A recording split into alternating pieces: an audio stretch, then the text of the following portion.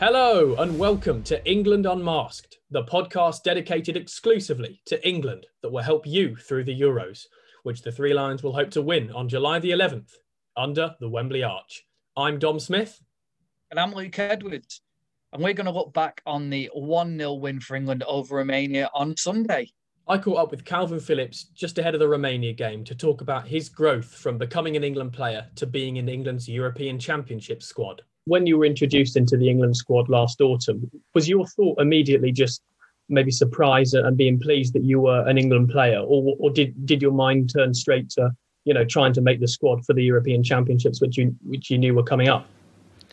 I think it was just to take every training session every day as it comes, try and do my best every day. And I think when it came to the games as well, just try and show what I can do, what difference I can make in certain areas. And, I believe that I did that throughout the games. And, obviously I'm very grateful for the opportunity to be involved in, a major tournament like this. And, obviously I'll keep trying my best throughout the tournament and, for as long as I can.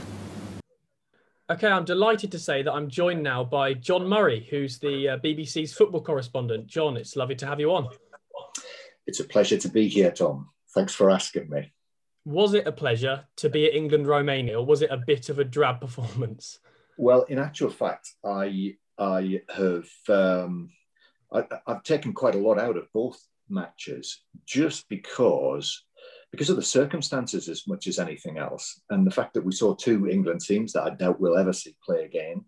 And there was so, from a commentator's point of view, from both matches, during both matches, before and after both matches, there were so many talking points that the action's always the most important thing, but in some ways it was incidental because of, I think for both lineups, they were nowhere near the team that we'll see starting against Croatia on Sunday. So actually, I found them both quite interesting matches. I mean, I don't know what you. Sorry, I was going to say then, John. Do you think we have to cut sort of the team and Gareth Southgate a bit of flack on it then? Because obviously, like you say, I mean, we talked about in the last pod, there'll probably only be four players from that Austria game and maybe start against Croatia, and maybe a few more from the game on Sunday. But it was such a mixed team. But that Romania game did frustrate me a little bit because there were bigger players in there, and it was still a bit bitty, wasn't it? I don't think you had too many options really. And in actual fact, when I was doing the interviews on the touchline at the stadium after the Romania game, behind the people I was talking to, that little match was going on involving the players who didn't start against Romania. And in all honesty, I was sort of looking over the shoulder of whoever it was at the time, thinking, actually, there are more players out there now who will be starting on Sunday than there were in the actual match that we watched. But I thought because of the circumstances, I felt there was quite an intensity to the game, because either you had players on the field against Romania who were playing to try and get into the team, or to try and actually get into the squad and be the 26th man. And so that was like a subplot within the match. I mean, I thought one of the winners on the night was Ben White. I thought he pretty much was the only England centre-back that didn't put a foot wrong. And that's one of the reasons I've got Tyrone Mings as a bit of a loser last night, because I don't think he looked assured on the ball. And I think that slip in the first couple of minutes, didn't necessarily signal the best of confidence in him. But what did you make of White? Because I thought it's pretty understandable that he became the 26th man, considering England have a lack of depth and quality at centre back. I thought it was pretty impressive. Well, he gave us a clue after the match, Gareth Southgate, when he said, "Look, the decision is going to be positional." And bearing in mind he'd lost one right back in Trent Alexander-Arnold, and very obviously Harry Maguire is not yet close to playing. I felt at the time, well, he's saying here that it's either White or Godfrey. So what we saw yesterday, in some ways, I think, was a little bit of a shootout between the two. And I think the greater clue was the fact that it was White who was playing in central defence and Godfrey at right back. And yet you're absolutely right. I don't think White, to my memory, did anything wrong at all, and had actually done very well when he'd come on in the midfield position against Austria for the latter part of the match there.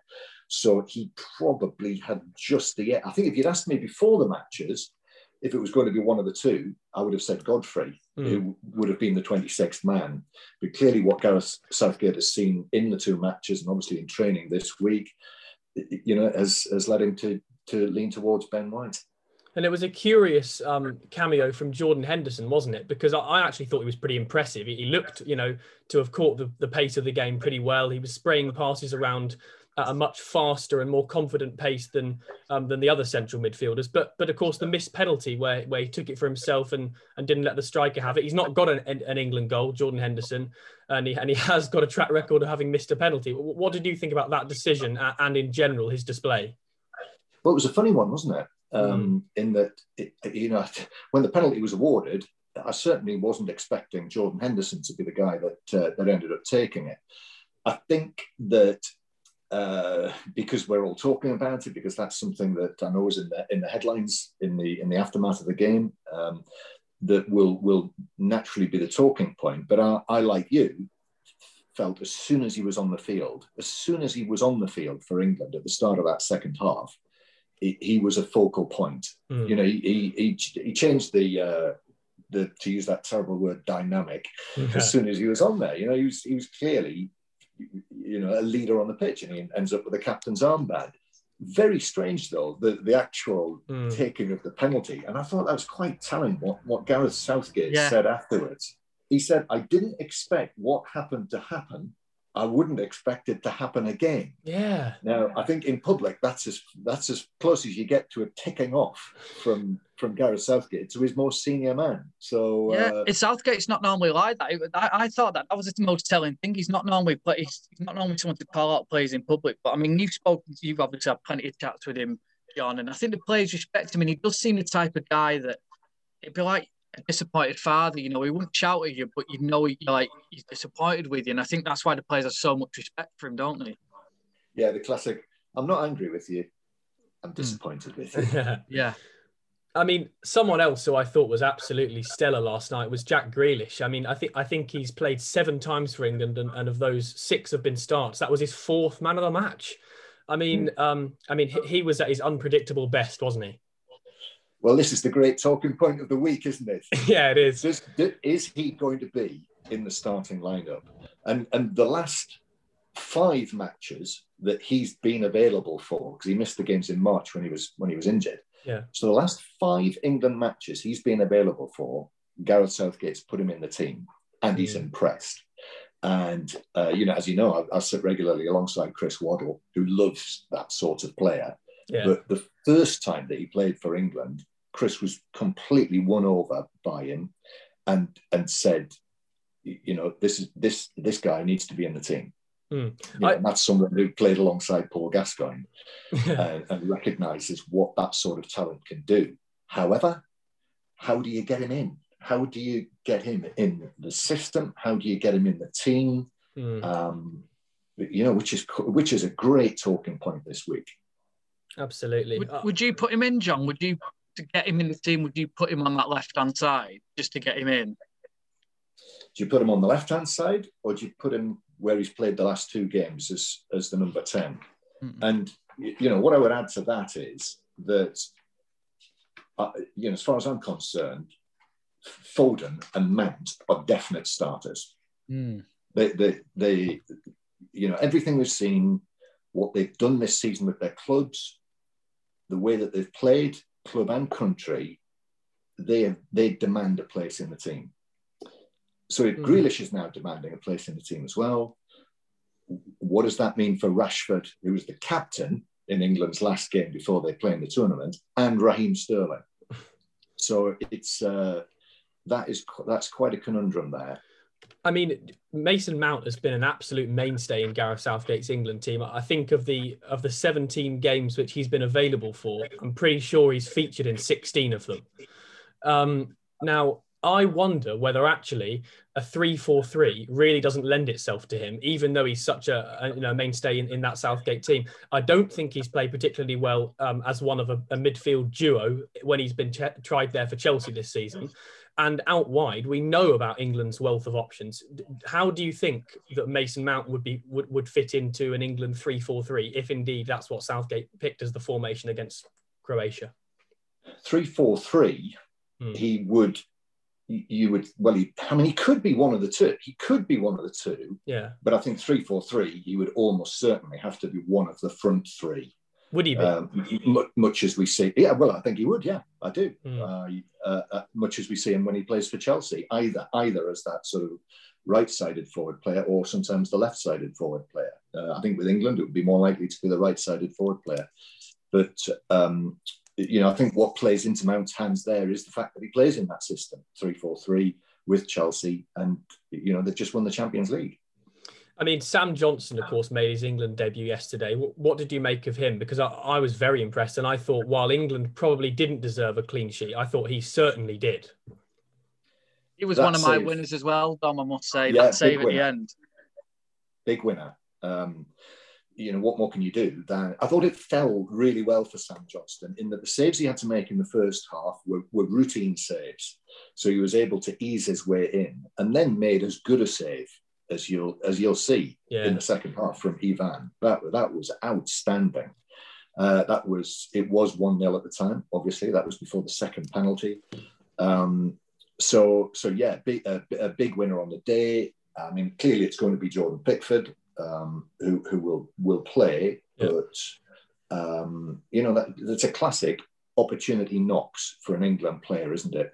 Nick Pope, had it not been for the injury, Sam Johnstone wouldn't be in the squad. Now he's got an England cap, and if anything were to happen to Nick Pope, then it's a close. I mean, I would imagine it would be Henderson for all of the football that he's played with Manchester United this season.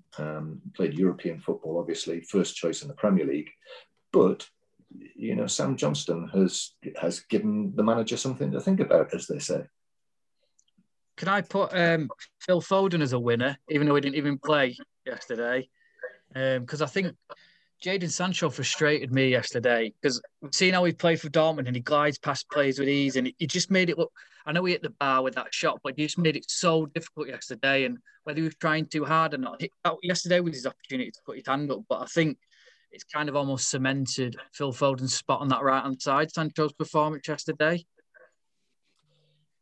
Well, I think, as I say, I think Foden was in anyway, Luke. I think that whether the great thing about it is, we don't know from an England point of view how they're going to fit in, what the system is, and you can look at this from two ways. I hear and see people suggesting that, well, the system's not nailed down. The system should be nailed down by the time you get to the first match. We don't know who's going to play here, there, where. But, we said similar things ahead of Manchester City and Chelsea in the Champions League final. And the point is that the other manager, the manager of Croatia, will not be certain by any means what system and which personnel are going to be playing against him at the weekend. So there are pros and cons. I mean, that's Mings and Sancho down as potential losers. I thought Sancho wasn't, the shot against the bar was a lovely piece of skill, but in general, I think most of the things that he tried didn't necessarily come off for him last night. It looked a little bit lacking sharpness, but I thought the other loser was actually someone who was one of England's best performers, which is James Ward-Prowse, and I just think that he's a loser because he's not become that 26th man, and because Ben White did. I mean, I was very impressed by Ward-Prowse. I don't know what you think about that, John. Yeah, no, I agree. And, he stepped up to the challenge yesterday, didn't he? Which Gareth Southgate clearly laid down to them at the start of the week, those players who weren't in the 26. Persuade me. If anything happens, persuade me that you should be the first port of call. And of course, this week, anything could still happen this week. And they can replace players right up until the game against Croatia. And were they to lose one of the players, one of the midfielders or forward players, I think that's still a close call between Lingard and Ward-Prowse. Maybe Ward-Prowse's delivery and what he did yesterday would tip the balance. You'd be gutted if you were Ward-Prowse, weren't you? That he wasn't one of the ones. Like I say, he was the second best player behind Grealish, wasn't he? I mean, if Grealish hadn't won man in the match, I think Ward-Prowse would have. And I was pretty certain that he may well get in and just. I know. Obviously, defensively they're light, which is why he's gone for White. But I thought like you say, with the deliveries of the set pieces, that could have made the actual difference. Especially at the end, you know, when you need a goal and you need that delivery right into the box. He's going to give it you, isn't he? It's the Maguire injury that has counted against Ward-Prowse because, you know, Maguire seemingly is running again now, but I mean, that's quite a long way off actually playing again with an ankle, having had an ankle ligament problem. So I think he just can't. I think that's it. That's the decision. You know, that there has to be another central defender in there. I thought that the balance of last night's game was strange in that the first half was, you know, England weren't taking that many risks, and in general, the football was played largely in the back sort of third of the pitch. It was just sort of being passed around the back, which is frustrating for supporters. But you know, it's inevitable when there are so few runners off the ball. You didn't have Lingard on from the start, whose off the ball movement is very impressive. Mount, of course, wasn't involved because he was, you know, a Champions League finalist. So, yeah, but the second half, you know, within 2 minutes, Calvert-Lewin had that early chance. And I thought in general, England were much faster, much more risk-taking in the second half. And for that reason, created way more opportunities. But again, how many conclusions can we properly draw from that game? You know, I mean, England have kept 2 clean sheets in those matches, yet it worried me the number of opportunities that both Austria and Romania were able to create against England. However, you know, the defence will be completely different when it comes to the match. England have conceded 1 goal in their last 6 matches, yet there remains that's the chief area of concern is how secure England are going to be defensively when it comes to the tournament. I think as well, Calvert-Lewin, could he be put down as a loser? He missed a couple of really good chances, didn't he? If Harry Kane goes down injured tomorrow, would you want him as your main striker? I think he would be, though, wouldn't he? Yeah. I mean, he did everything but score yesterday. So he's very athletic, isn't he? I mean, the leap on him when he's going up for a header is good, isn't it? It's very impressive. Yeah, he's. I think was it against Austria? He literally climbed above someone, and it was almost like he was above 2 men. The way he landed feet first on his shoulders, didn't he? In the end, and that's how high he jumps. Yeah, listen, I don't think there's any doubt there, is there? That if there's any problem with Harry Kane, it will be Calvert-Lewin. Absolutely. I mean, the other talking point, of course, is that there was again booing when England players took the knee before the match, which is, you know, really disheartening. And as Gareth Southgate was saying, you know, earlier this week, you know, put yourself in the shoes of my England players. You know, that's a really tough situation to begin a football match in front of supporters with, isn't it? That's it's very disheartening. Yeah, and clearly we're going to see this continue at the Euros, aren't we? I don't think there's any doubt about that. You know, as I said on air, I was genuinely taken aback by it, particularly ahead of the Austria game. And I think many people in the stadium were, incidentally, as well, which is, I think, why for the Austria game there was that it was as it was, in that you had the loud booing, and I think a lot of people who wouldn't take that view, you know, were generally sort of stunned for a moment or two. Yeah. Hence the reason that there was the lengthy booing, followed then by the applause. Yeah. Against Romania, for the head of the Romania match, because of everything that had been said, the pre-publicity, what Gareth Southgate had said, I think those who take the other view to those who boo, were ready for it. Hence the fact that right from the outset, as soon as the booing began, the applause began. It's surprised me how divisive this issue is of taking the knee. I have to confess, maybe I'm naive, I don't know. You know, I was aware of the perceived political angle to this, the political agenda of the Black Lives Matter movement, but it has surprised me the strength of feeling that there is for those who do feel it's political. And it's not going to go away, because clearly those people are not to be swayed. Even though the England manager has said, this is not helpful, this is not what we want, this is not helping the team, and there's no political agenda as far as the team are concerned, that they are purely making a stand for racial equality, people are not having that.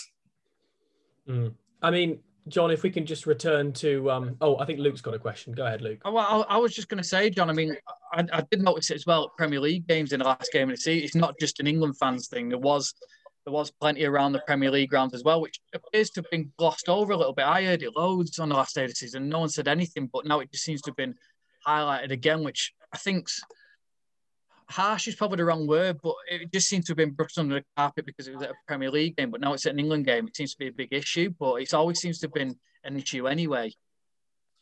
Well, when crowds first came back in that period in the middle of this season just finished, I was at West Ham. I think it was the first match back that I was at with supporters, and I remember when the place took a knee before the start of that match in the big wide open London stadium.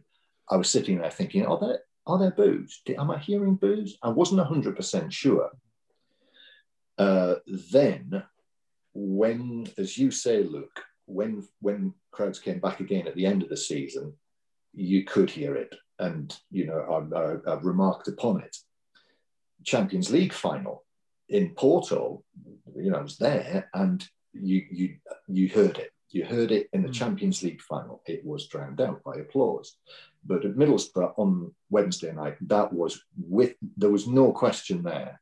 That was the loudest I've heard it. So this is something that has grown. As I say, those who are doing it clearly feel very strongly about it. And I know that those on the other side of the argument will sit there and think, how can they boo and think that is not being perceived as racist in itself? Yeah. So, there are two very clear sides to this argument. Another reflection in the time in which we live is that we've got 6 days until the European Championships start for England. I mean, I'm not going to ask you what you think that the starting lineup will be, John, because I think it's almost, it does matter, of course, and it's a big point of contention, but it's almost incidental compared to how far England will get. So what, it's hard to, have your own mystic ball, but how do you think England's group stage will go, and how far do you think they can or will go? What are the points of contention in terms of the strengths and the weaknesses of this side? Well, first of all, in terms of what the team will be, as when I spoke to Gareth Southgate, he immediately said, "Yeah, I know 10 of the 11." Right.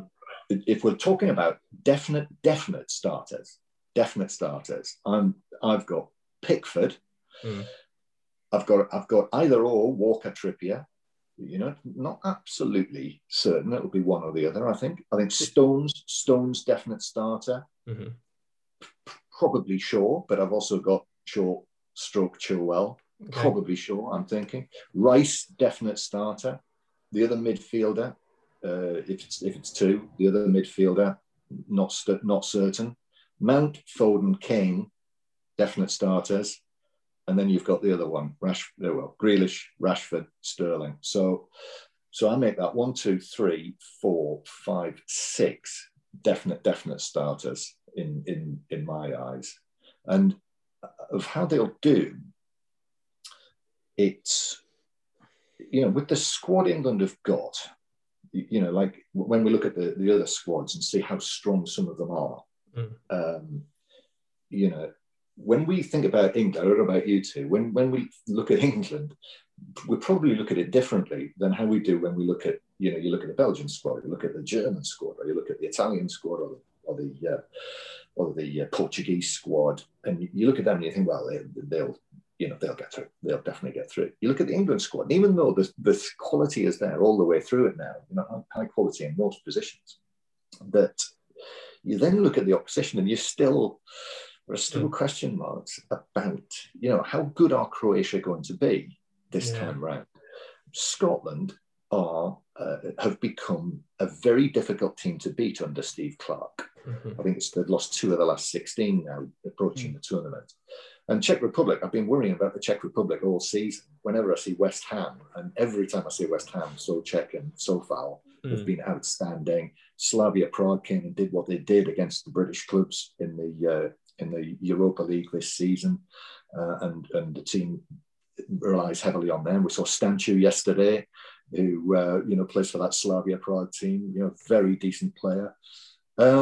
So they should progress. They should progress. I mean, it's difficult to see, and you would think that even if things don't go well, you would think that England would be one of the third place teams at the very least. Yeah, surely. Anything less than that, then it's not gone well at all. But I think it is fair to say that playing in front of a home crowd at Wembley is going to be a significant factor. It should be. Gareth Southgate keeps saying, just because we're going to be playing at Wembley in front of the crowd does not mean to say that we'll win. But I think those teams at this tournament who are playing in front of home crowds have got a big, significant card in their favour. I was going to say, John, there was that plan set out years and years and years ago, wasn't it? And it's like they're targeting the 2022 World Cup in Qatar. So is this a big tournament for Gareth Southgate, or is it if they get to the quarterfinals, you go, well, not quite where they wanted to be, but we've got Qatar, that's the big one? Or does he have to at least reach the semi-finals, possibly the final, to maybe cut some slack? As ever, depends how it goes. Depends what happens in the matches. If they play glorious football, don't get the rub of the green. If injuries come into play, if they then end up playing a really good team in the last 16 or the quarterfinals, which is obviously possible, depending on how with the draws it is, play a great game toe to toe with a top team that goes on then to do well in the tournament, then they will probably be cut a bit of slack. If it goes the other way, then the opposite applies. John, thanks very much for speaking to us today. Let's hope that England enjoy the Euros, and I'm sure that you will as well. I very much hope so. We're going to, despite everything, I think we're going to make the best of it, aren't we? Let's hope. Thank you. After England's win over Romania, I spoke to the debutant, Sam Johnstone, whose wonderful saves, especially in the second half, earned England a clean sheet. Just describe your emotion of making your debut tonight and, of course, making some great saves to earn yourself a clean sheet. Yeah, so happy, really proud, and you do get quite emotional, when the national anthem's playing and everyone's singing it, and it's just a proud moment for myself, for my family, everyone that's been with me on this journey from being 10 years old, so yeah, just so happy to make my debut, make a few saves and keep a clean sheet. And of course, at the other end of the pitch, it's really important for England to go into the tournament with 2 wins. But is there maybe a feeling that, your teammates could have taken a few more of their chances and gone in with a real bang tonight? Yeah, look, it's tough. They set off us a little bit. We did find it a little bit difficult to break down at times. Then other times we got through. And their keepers pulled off loads of great saves and they defended well. I think the most important thing is getting the win. Okay, I'm delighted to say that I'm joined now by Lucas Ball from London Football Scene. Lucas, thanks for joining us. Yeah, delighted to be on, and thank you for having me. I mean, did you watch the England game last night? And if you did you maybe regret that? It was a bit of a tiring watch, wasn't it, at moments? Yeah, I mean, you were there, weren't you? So yeah, I was. Yeah, I mean, I had it on the TV and soon regretted the decision. But I think you often find that with these warm-up games, they're there because they have to be. No one really wants to play them. All the players don't want to go into them playing too hard because they don't want to get an injury before the tournament. So you've always got that balance, and then you've quite often, certainly in England's case anyway, you've got players coming back from injuries trying to prove their fitness before a tournament, because why would we ever pick a squad where we don't have any major injury doubts over players in key positions? I mean, to me, that would make sense to pick a squad where everyone's fully fit going into it. But hey, I'm not the manager, and I'll leave those decisions to Gareth Southgate. So you certainly wouldn't have picked Harry Maguire and Jordan Henderson if you were the manager? I think they've got to have had some football coming into the tournament, haven't they? And you think for most players, it's going to take them 3 or 4 games to get up to speed. I'd certainly say with that for the likes of Henderson, playing in that energetic midfield role, a box-to-box player, likes to press high up the pitch. With all that energy, he can't just suddenly come in having not played football for 3 months and then be expected to do that role, because he's going to end up causing himself another injury. Yeah. I mean, arguably, he did his job pretty well yesterday. When he came on, he was pretty energetic, and I thought England improved in the second half when he was introduced. Yeah, no, I'd agree. We did improve. I just feel like to ask him to do that game after game, just as he's first coming back, with these next couple of games, obviously now being competitive games, there's that completely different edge to it. Whereas yesterday, yeah, he did do well. I'll give him that. And I think, other than the penalty, which I'm sure he'll want to forget about and quickly move on from, he did quite good and did his job. But yeah, just you need that run of form and run of games certainly coming into the tournament, I think. And Maguire, I mean, the issue with the Maguire selection just has been proven this week with, to me, out of the warm-up games, the clear winner almost was James Ward-Prowse. I thought he was excellent when he played. Set-piece delivery is top class, but also showed his all-round game. He's not just this set-piece merchant, as some people like to box him up as. He's a very good midfielder. He can win the ball back. He's got a good eye for a passing open play as well as just at set pieces. And I think, I thought he was, for me, the best pick. But obviously Maguire not being fully fit has meant that they've had to go for another centre-back, especially with Mings. I mean, his 2 performances have been concerning, to say the least, in the warm-up games. Certainly. I mean, who else stood out to you yesterday? We've talked before, the media and fans a lot about Jack Grealish in the last few weeks and months, and he again was named man of the match. I'd say deservedly. I don't know what you think about that. Do you think, was Grealish one of England's best performers in your eyes? Yeah, definitely for me. I think he was probably our best player again, and just every time he gets the ball, you think something might happen, and I don't think England have had that player who every time they get the ball, you're almost expecting something special, or something special could happen. Since maybe Gascoigne in Euro 96, which, Grealish is some player, and the argument will always stand while he stays at Villa of, but he plays for a smaller club, which Villa aren't a small club, but by today's standards, they're outside the top 6. So therefore, to the modern fan, they are. But Grealish has been top class in the games. Every game I've watched him this season, he's impressed me, and certainly in the 2 warm-up games for England, he's been very good. And yesterday, deservedly man of the match. I think it was him who won the penalty as well. He was involved in another appeal, definitely. Yeah, he did win the penalty. Of course, the Premier League's most fouled player over the last 2 seasons, and this season, of course, he missed the last 3 months, which is just makes that statistic more incredible, really. I mean, in terms of England's overall performance and the 2 games, obviously the Austria game and the Romania game, is it hard to read into those matches too much, considering the fact that Southgate maybe had his hands tied with the players he could play due to the European finals? Is it hard to say, I'm really confident going into the Euros after these 2 wins, or I'm not very confident after these 2 wins because we didn't play well? Is it hard to make those conclusions given who had to feature?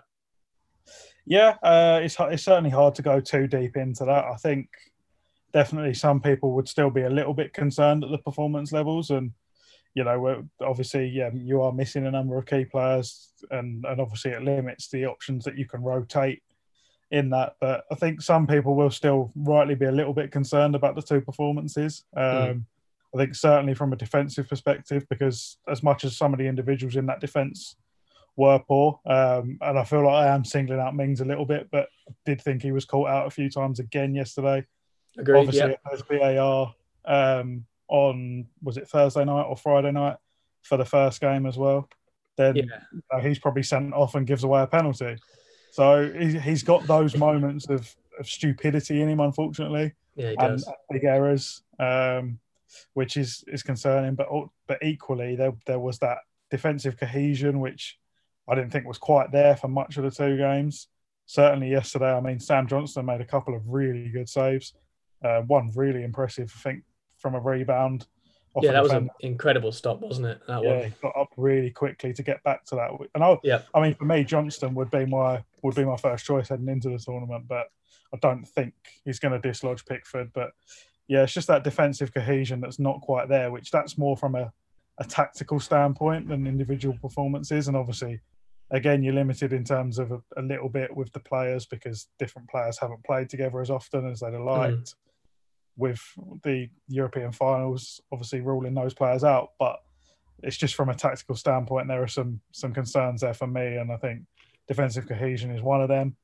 I think our midfield at times looks a little imbalanced, and those are issues that have been prevalent in this England team for a while now. I feel as and again, obviously we smashed the qualifying campaign, but if England didn't win that group comfortably, you'd be quite worried, and you can't really too much into those games either because of the quality of opposition you're up against. So I just feel there's a few concerns there with Southgate that these issues have been there for a while and things don't necessarily seem to be improving with some of them. And partly that must be his tactics, partly that will be him and his coaching staff not getting their messages across to the players in terms of what they want them to do. And also partly it'll be a selection issue because if you've got those issues, then as much as you might think this player's a little bit better, but if player Y then fits your system a lot better and is still near or is close to the level of the first player, well, then you've got to go for player Y, surely, and the player who gives you that option within the system you're going to play, unless you're going to change your system for someone else coming in. So who's an example then for you of a player who's maybe inferior to who's playing at the moment, but actually fits England's system better, and you think ought to get maybe more game time? Johnston, I assume that you've just said, of course. Yeah, I think there's a few, and you look at maybe. I mean, I'm assuming he's going to go back to a back five for the first game with Maguire out, definitely. And you look there, Luke Shaw's had a very good season. I think Luke Shaw is the better left back. I'm not saying Chilwell's had a lack of game time under Southgate necessarily. But maybe Shaw is probably the first choice heading into this tournament. But then if you're going to play a back five, for me, Chilwell comes back into that equation. Do you not think that he would play Chilwell in a back five? Because I think he would. I'm not sure. I like what you did there. Not sure. Nice. I'll be honest on that one. I mean, he's got different options for selection all over the pitch, and you've got the same argument maybe at right wing back where, again, he could go for Trippier, which is probably the best option in a back five. But would he have played Trent there had Trent not got injured, say? Whereas and Trent's not really. I know he plays an advanced role for Liverpool, obviously, but playing right wing back and right back in a four are very different positions. So, I mean, I think I'm trying to think of a better example because, you make the point correctly that he might end up starting Chilwell in a five, and that just completely voids my argument, really. But... No, well, we'll never know. We'll never know until it happens. And I've been covering England for a number of years, and I've certainly found in the Southgate era, it's been very difficult to predict his lineups. You have your evidence, the history under him, and you start to build up an idea of who he likes, who he's going to play based on injuries, based on game time. But I'm yet to predict a Southgate lineup 11 out of 11 correct. So maybe it's not really worth it. Yeah, sure. Yeah. I mean, no, go ahead. Yeah, I think just one example I was thinking of there a little bit. And it only came to selecting the squad overall, not maybe an 11, but you look at say Danny Ings, unlucky to miss out on the squad, I feel a little bit, but then the way England want to play under Southgate, they want to counter at pace at times. It doesn't necessarily give you the option to do that if you play Ings up front. Ings is a smart player. He's got good link-up play. He's a great finisher. But Ollie Watkins fits that counter-attacking style better, so Watkins makes the squad. Similar with Bamford. Is Bamford probably a better technical player than Watkins? I think most would probably argue he is. But because Watkins has got that pace to drive at defences and and open teams up on the counter attack, he gets the nod over Bamford and Ings, and Southgate, I think, did make the right call there. Obviously, Watkins will probably consider himself unlucky to miss out on the 26 in the end, but 7 players did have to miss out, and they're unfortunately the tough calls that have to be made. England will go into the European Championships and play 3 games if it goes really badly, and 7 if it goes really, really well. And I think most people, England fans, will want to see England win. I think most of them would assume that somewhere along the way they might possibly go out and won't win. What do you think will be the kind of things which cause England to problems, if indeed, let's touch wood, let's hope they go all the way, but it doesn't necessarily mean that they will. What are the kind of things which could cause England to come unstuck, do you think? I just think, the issues in midfield, maybe if they let teams get on top of them in midfield, if you let the likes of France start dominating that midfield battle, then all of a sudden you've got Kante, Pogba coming at you, which isn't really a promising situation for too many midfields and defences, and just that defensive cohesion again. I think obviously Maguire, if he's back by the latter stages, adds to that, but it's how long is he going to take to get up to speed, given apparently he's only just started running again this week in training. So there's those concerns, and certainly with that defensive cohesion, it's how well are they going to be able to keep out the likes of France, Germany, and those attacks which are filled with stars. But I also think a little bit it could come down to how well the front three mould, because you look at the front three, and yes, England's best front three is probably, just on paper, is probably Kane, Foden and Grealish. Yeah. But that front three, with the way Harry Kane plays, probably isn't going to work too well. No. Unless you're going to tell Kane, right, don't play that natural game where you like to drop deep, come deep and be a playmaker. Just stay between the posts and stay in the 18-yard box, and we'll try and play passes into you, play off of you there, rather than dropping deep. Because if he's going to drop deep like that, you're going to need Sancho or a Rashford or a Sterling to be making those runs in behind, and probably more Sterling and Sancho, because Rashford quite likes the ball to feet as well. So it's going to be interesting selections with things like that.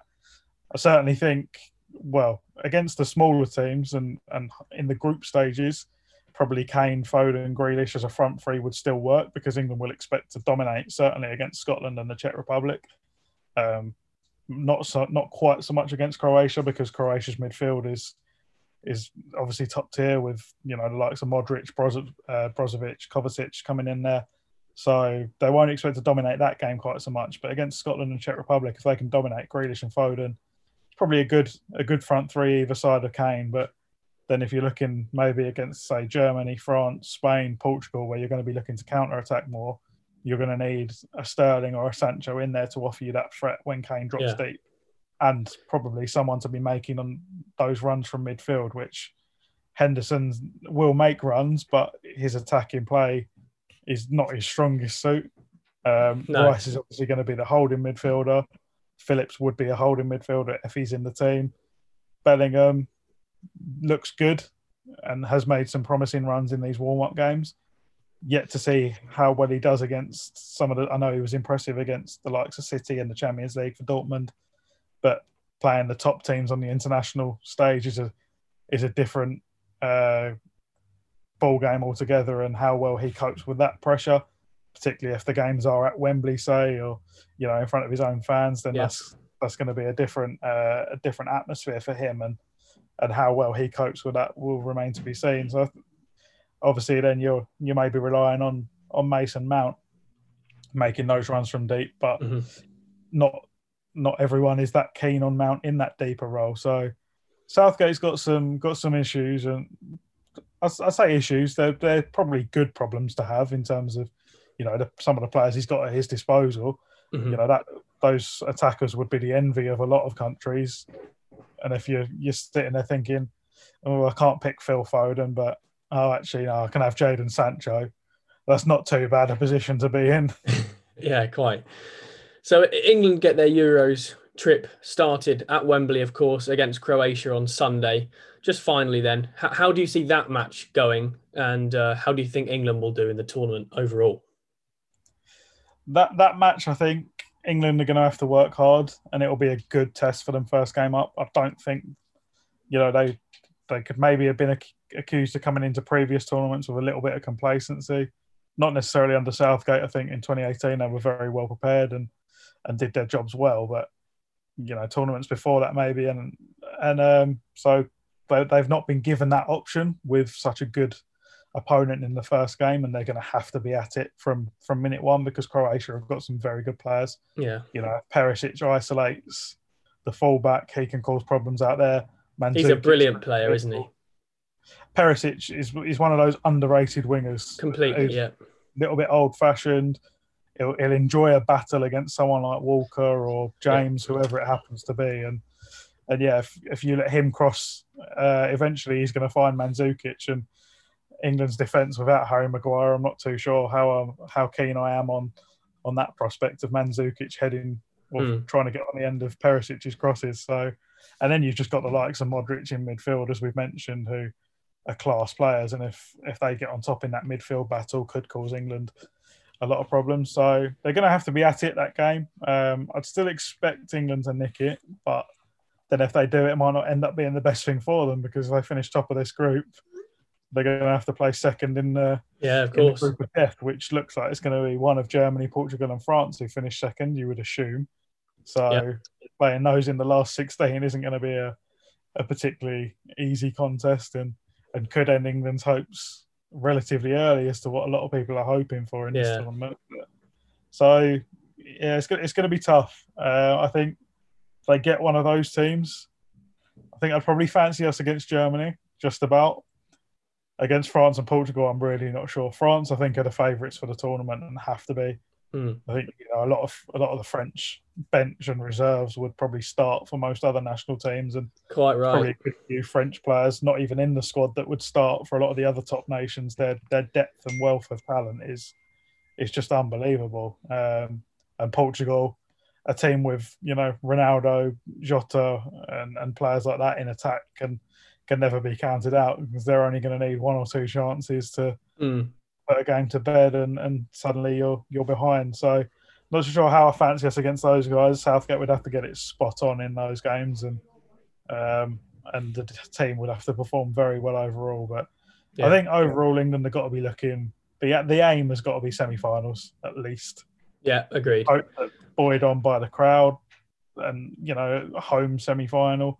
If they were to get there, that could be a final place, and then who knows from there. Once you're in the final, anything can happen. So they've just got to, it's not quite as long as they give their all, everyone will be happy, because that's not the way of the world. But they've just got to give it everything, try and make sure that the country's proud of the team first and foremost, which I think many will, given the way that they speak or the way that this team are, with a lot of social issues, as well as their performances on the pitch in the last major tournament at least, and hopefully they follow that up with this one. But if it's an exit earlier than that, I think with the pressure of this being a very good crop of players, and there also being some very good players left out, then unfortunately, that depends on your perspective, but someone like Gareth Southgate might find himself under pressure and that'd obviously have to be a quick turnaround, given you're looking at another major tournament in